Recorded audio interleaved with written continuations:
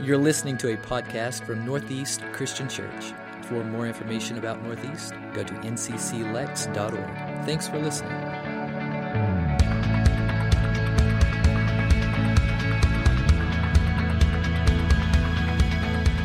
So borders are synonymous with security and safety. But when it comes to faith, hope, and love, we are called to live without borders. So when we talked about faith, we identified faith as walk. Faith is walking with certainty toward that to which God has called us. And hope is wait. Hope is waiting with certainty for the promise that God has extended to us to be fulfilled. So faith is walk, hope is wait. And when it comes to love is this way that we live, this way that we have about us. And some of you have asked, why are we doing this series? And it's simple. 1 Corinthians 13:13 says, this is what we have to live with. Remaining right now in the interim between now and the reality of the return of Christ, faith, hope, and love.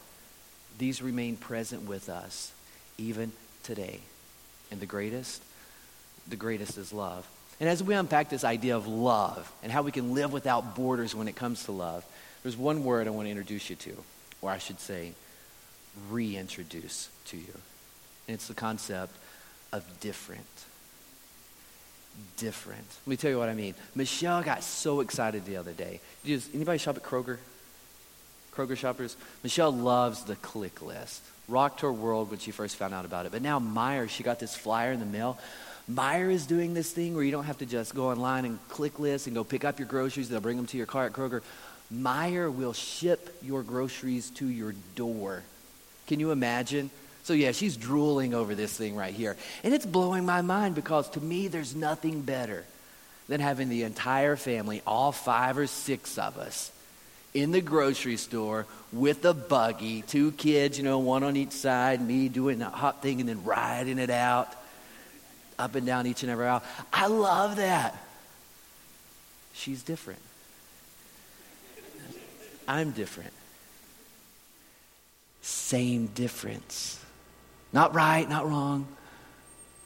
Just different. But I tell you, when she talks about having the groceries shipped, there's a disruption in my spirit. It doesn't make sense to me to have the groceries shipped to our house. That's about groceries. Now, what if you're talking about race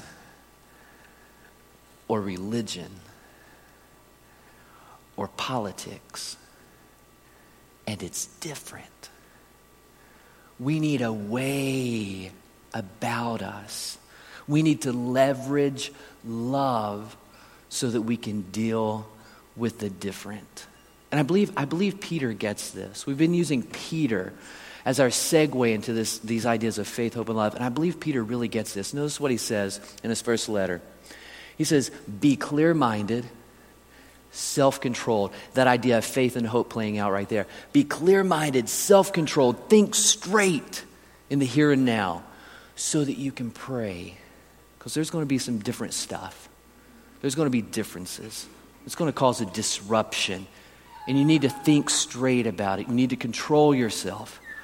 And above all, the most important part, above all, love each other deeply in spite of the differences. Because love covers a multitude of sins. Now, this word multitude, it's not about quantity. Like it covers a whole lot of sins. You keep messing up. Love covers all that. It has more to do with difference. It's about the quality. In other words, love covers a multitude of sins. It covers all kinds. You and I are going to get the faith wrong. Sometimes we're not going to walk in the right direction. You and I were going to get the hope wrong. Sometimes we're not going to wait.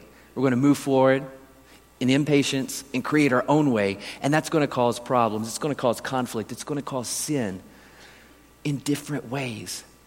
And you and I must be prepared to deal with the different. And we have to leverage love as this way of life in doing so. The word love is the word agape. And this is different from the other Greek words. One of the other Greek words we use in the Bible is phileo, and it's brotherly love, and it is wrapped up in emotion. But agape love is not wrapped up in emotion. It's a decision, which is one reason it can be commanded. Because this type of love doesn't cater to the emotions. It's not bent on a feeling. It's a choice. This type of love is a choice. You choose what God prefers. And that's why he can command it. So above all, love each other in spite of the differences. Love each other deeply. You ever heard of John O. Lancaster? Look at this baby picture. Cute little fella, cute little fella. I bet you can see some drooping in his eyes, though. He was diagnosed with this thing called Treacher-Collins syndrome. So the eyes droop a little because the cheekbones haven't fully developed. 36 hours old. And this cute little guy's abandoned. Now he grows up, he goes on to say, hey, I hold no fault to my parents. It's untelling what they were going through at the time, like that. But at the time, his mom said, she's quoted as saying, I just didn't have a natural bond with my baby because he's different. Fortunately, a lady named Jean, she adopted this guy. And she's quoted as saying, yeah, he looks different, but it didn't put me off. Isn't that awesome? It looks different, he looks different, this looks different, but it doesn't put me off. That's because she was able to leverage this love that says, I've got a choice to make. And I can choose what God prefers. So when we're using Peter, I bet he's got an event in his mind from history and an event in his mind from his story that echoes this idea. And from history, I bet he thinks of Joseph. And you know the story of Joseph, right? He's got the coat of many colors, loved by his dad, has a group of brothers. They don't think too highly of him. They eventually sell him to this group of travelers, and he goes to Egypt, and God does this great thing through his life. Some of you know the story. It's a beautiful story. But Joseph's only 17 when this happens. And when you read through it, you get the idea that all this trouble is coming his way at the hands of his family because he's different. Let's read it. Genesis 37. Notice this language. When Joseph was 17, he had a dream, and he told it to his brothers. And some of you know this dream wasn't just something random. God was the one who dropped this dream into Joseph's mind. So he said, hey, I had this dream. I'm talking to his brothers. We were gathering grain in the field, and my bundle of grain stood up. Your bundles of grain gathered around it, and they bowed down to my bundle. Then his brother said to him, wait, are you going to be our king? Are you going to rule over us? So they hated him for his dream. Then he had another dream, and he said, hey, the sun and the moon and 11 stars, they were bowing down to me. And he told it to his father, and he told it to his brothers. And his father spoke sharp words to him, because this is different. And he said, what's this dream you've had? Mine and your mother are going to bow down. Your brother's going to come and bow ourselves down to the ground in front of you. God gave this 17-year-old young man a dream, and it was different. So he's treated with hostility from his family. And you know the story. You know what happens. At the hands of his brothers, he becomes a victim of human trafficking because he's different. 17. Can I check in with you parents who have teenagers in your home? Just to check in. Say, I know sometimes teenagers can be different. Just like Joseph. Maybe some stirrings going on in their lives that you don't get. This stirring in Joseph's life was from God. And it put distance between him and his family. Just to check in. Do you know what's going on in your teen's life? So there's some stuff you need to check in with them about.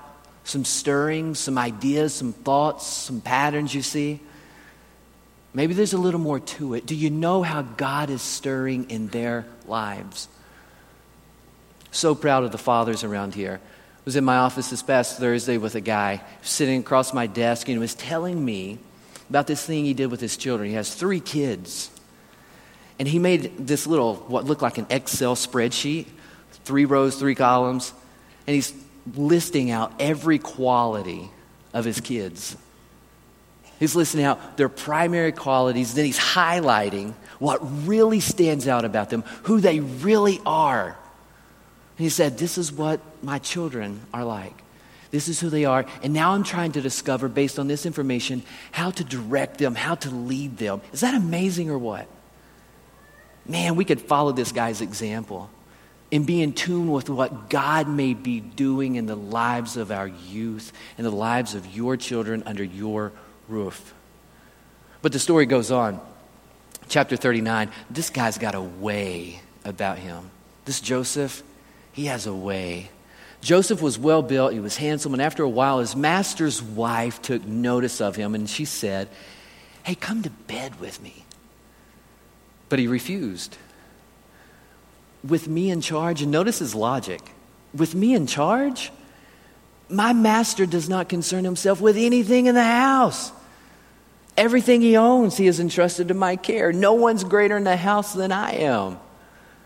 My master has withheld nothing from me except you, because you're his wife. I love this. How then could I do such a wicked thing and sin against my God? This is a man who is choosing this way of life, choosing what God prefers. Can't you see him saying, God's doing this thing in my life? I mean, I'm walking in the direction he wants me to go. I'm waiting, hanging out for this promise he's extended my way.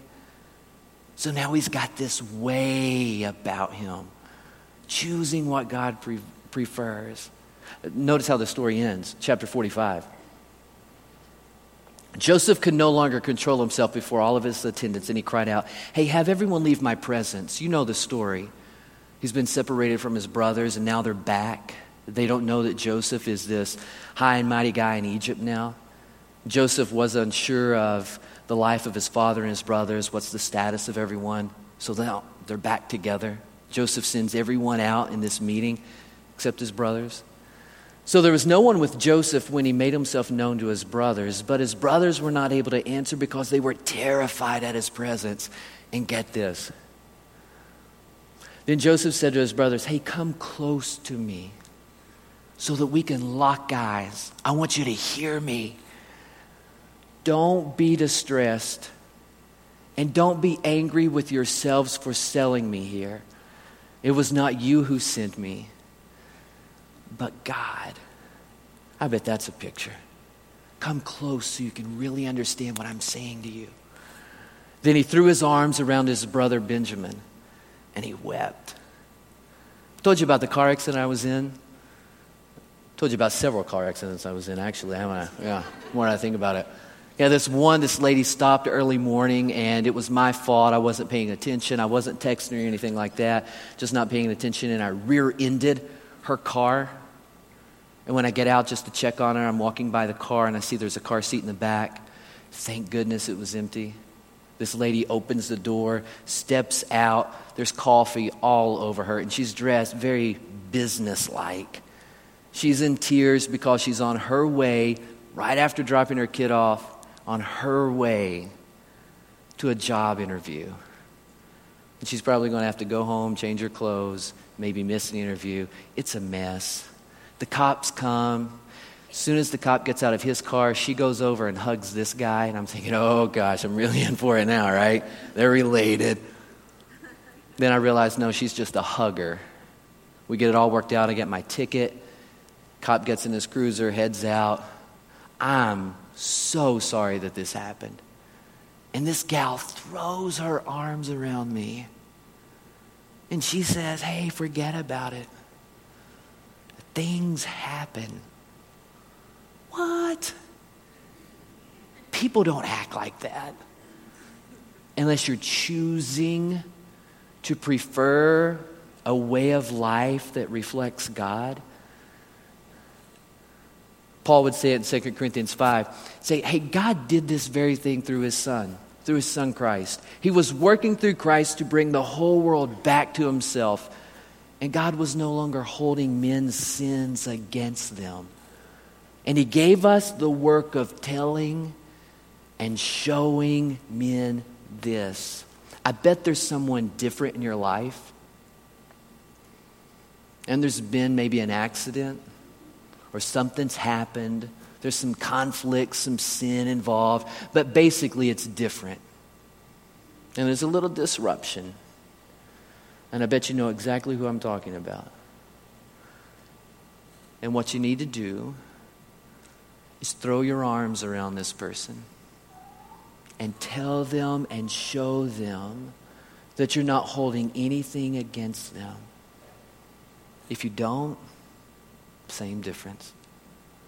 Same difference. I bet Peter also has in mind not only this event from history, but this event from his story as well. And you can see that he really learned, Peter did, he really learned to leverage love as this way of life. And it was kind of odd how it came about in his life. When you read through the New Testament, you can't deny that there's this tension. It's in nearly every single New Testament book. There's this tension between two groups of people, the Jews and the Gentiles. And this tension brought with it differences in race, religion, and politics. And what was necessary to bridge this gap was someone willing to show the way, and then people who were willing to follow that way. That's what they needed. And Peter really gets this. Notice Acts chapter 10. Peter went up on the roof to pray. He became hungry and he wanted something to eat. And while the meal was being prepared, he fell into a trance. There we go. He saw heaven opened and something like a large sheet being let down to earth by its four corners. It contained all kinds of four-footed animals as well as reptiles and birds, things that Jews don't eat. Then a voice told him, "Get up, Peter, kill and eat." "Surely not, Lord. I've not eaten anything impure or unclean." And the voice spoke to him a second time, "Don't call anything impure that God has made clean." And while Peter was still thinking about the vision, the Spirit said to him, "Simon, 3 men are looking for you. Don't hesitate to go with them, for I've sent them." And the next day, Peter started out with them and found a large gathering of people. And these people, they were different than Peter. He said to them, "Hey, you're well aware that it is against our law for a Jew to associate with a Gentile. But God has shown me that I should not call anyone who is different than me impure or unclean." Well, Cornelius, Gentile, answered, "Well, we're here in the presence of God to listen to everything the Lord has commanded you to tell us." And here's what Peter deduces from this trance he was in that God was wanting to tell him. Peter began to speak, and this is what he gets. I now realize how true it is that God does not show favoritism, especially when it comes to people who are different than you. He doesn't show favoritism. That word favoritism means to look at the face and see what's different, and then you make a decision based on that. That's not a way. That's not choosing what God prefers. So when you think about the tension that comes with race and religion and politics, we need a way about us. We need to leverage love so that you and I are choosing what God prefers. Sophie and Christian had this little conflict a few weeks ago. Sophie was really upset. She was in her bed. Christian was doing something, and in our house, there's just a little added incentive that comes with being the oldest child. I don't know how you feel about that, but it's something we do in our house. And Sophie was a little disgruntled because she wasn't equated fully with Christian in this situation. So I recapped the story of Jesus and Peter and John at the end of John. Do you remember that story where Peter comes up and says, "Hey, Jesus, what about this guy?" And Jesus says, "Well, you don't worry about him. You worry about yourself because that's different. And I told Sophie that recap, and I said, do you understand now? And she had this really puzzled but also still disgruntled look on her face, and she said, yeah, I get it, but I don't like it. When it comes to different, I think you and I get it. I think we get it. But I also think we don't like it. We don't like it. Some of us, let's be honest, some of us, we don't do well with different. When it's different, there's a disruption that comes in your spirit. So how are you doing with different? When you're frustrated or confused, you really see the different. And if you don't check those emotions, those unchecked emotions start building borders between you and other people. They limit the leverage that love has in your life. You don't have this way about you where you're choosing what God prefers. Someone once said, to be spiritually mature, you've really got to be emotionally mature. And a sign of spiritual maturity is the skill to suspend judgment. When you're dealing with different, and you're frustrated or you're confused or something's not making sense, and you feel hostility welling up, sometimes what we do is we have this experience and then we make a reaction. So we have this sense of reaction instead of reflection. So what happens? This occurs and then boom, we're off. But if we could all just take a step back and have this just little moment of reflection to get our bearings straight, maybe we'll have a clear understanding of what faith looks like in this, or what hope looks like, or what love really looks like in this scenario. Something we do at our house, we call morning huddle. It's just a great opportunity for us. It's called morning huddle. Fortunately, we're all together in the morning, so this is the time we're able to do it. But we introduce a Bible verse for the morning, and then we talk about it over the next 4 or 5 days and how it should play out in our life. Well, about a month ago, one of the verses that came our way was Jesus, where he said, hey, treat others the way you want to be treated. And we really unpacked this idea of different. So we're sitting around the table, and the question come up is, if you could list 3 ways, there's 3 ways, and everybody did this, me, Michelle, Christian, Sophie, Bella, 3 ways that you really want to be treated, what would they be? And I'm going to share one that came up in our morning huddle. And then I want you to use this time, just a moment of reflection. And if there's one way that you really want to be treated, what would it be?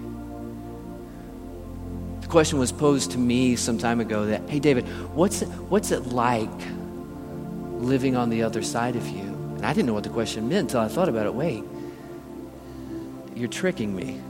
You're getting me to think, what does it look like to live on the other side of me? I bet that's different. And I pose the question to you, what does it look like to live on the other side of you? Especially when someone on the other side is different. So what's the way you really want to be treated?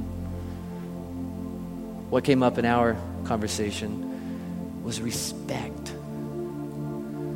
We all agreed that we want to be treated with respect. As the mom, as the dad, as the kid, as the brother, as the sister, as a person in this family, but a person who's different. We want to be treated with respect. So what about you? How do you most want to be treated? Jesus says that's how we are to treat other people. Because if you don't, then it's just the same difference. The same difference be disruptions in your soul, in your spirit. You'll be frustrated, confused, but you won't have this way about you. You won't be leveraging love.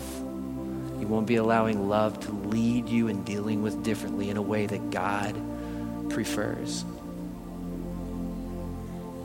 Isn't it amazing that this great God who is perfect and flawless chose to become like you and me and to live among us and show us what faith and hope and love, what they really look like?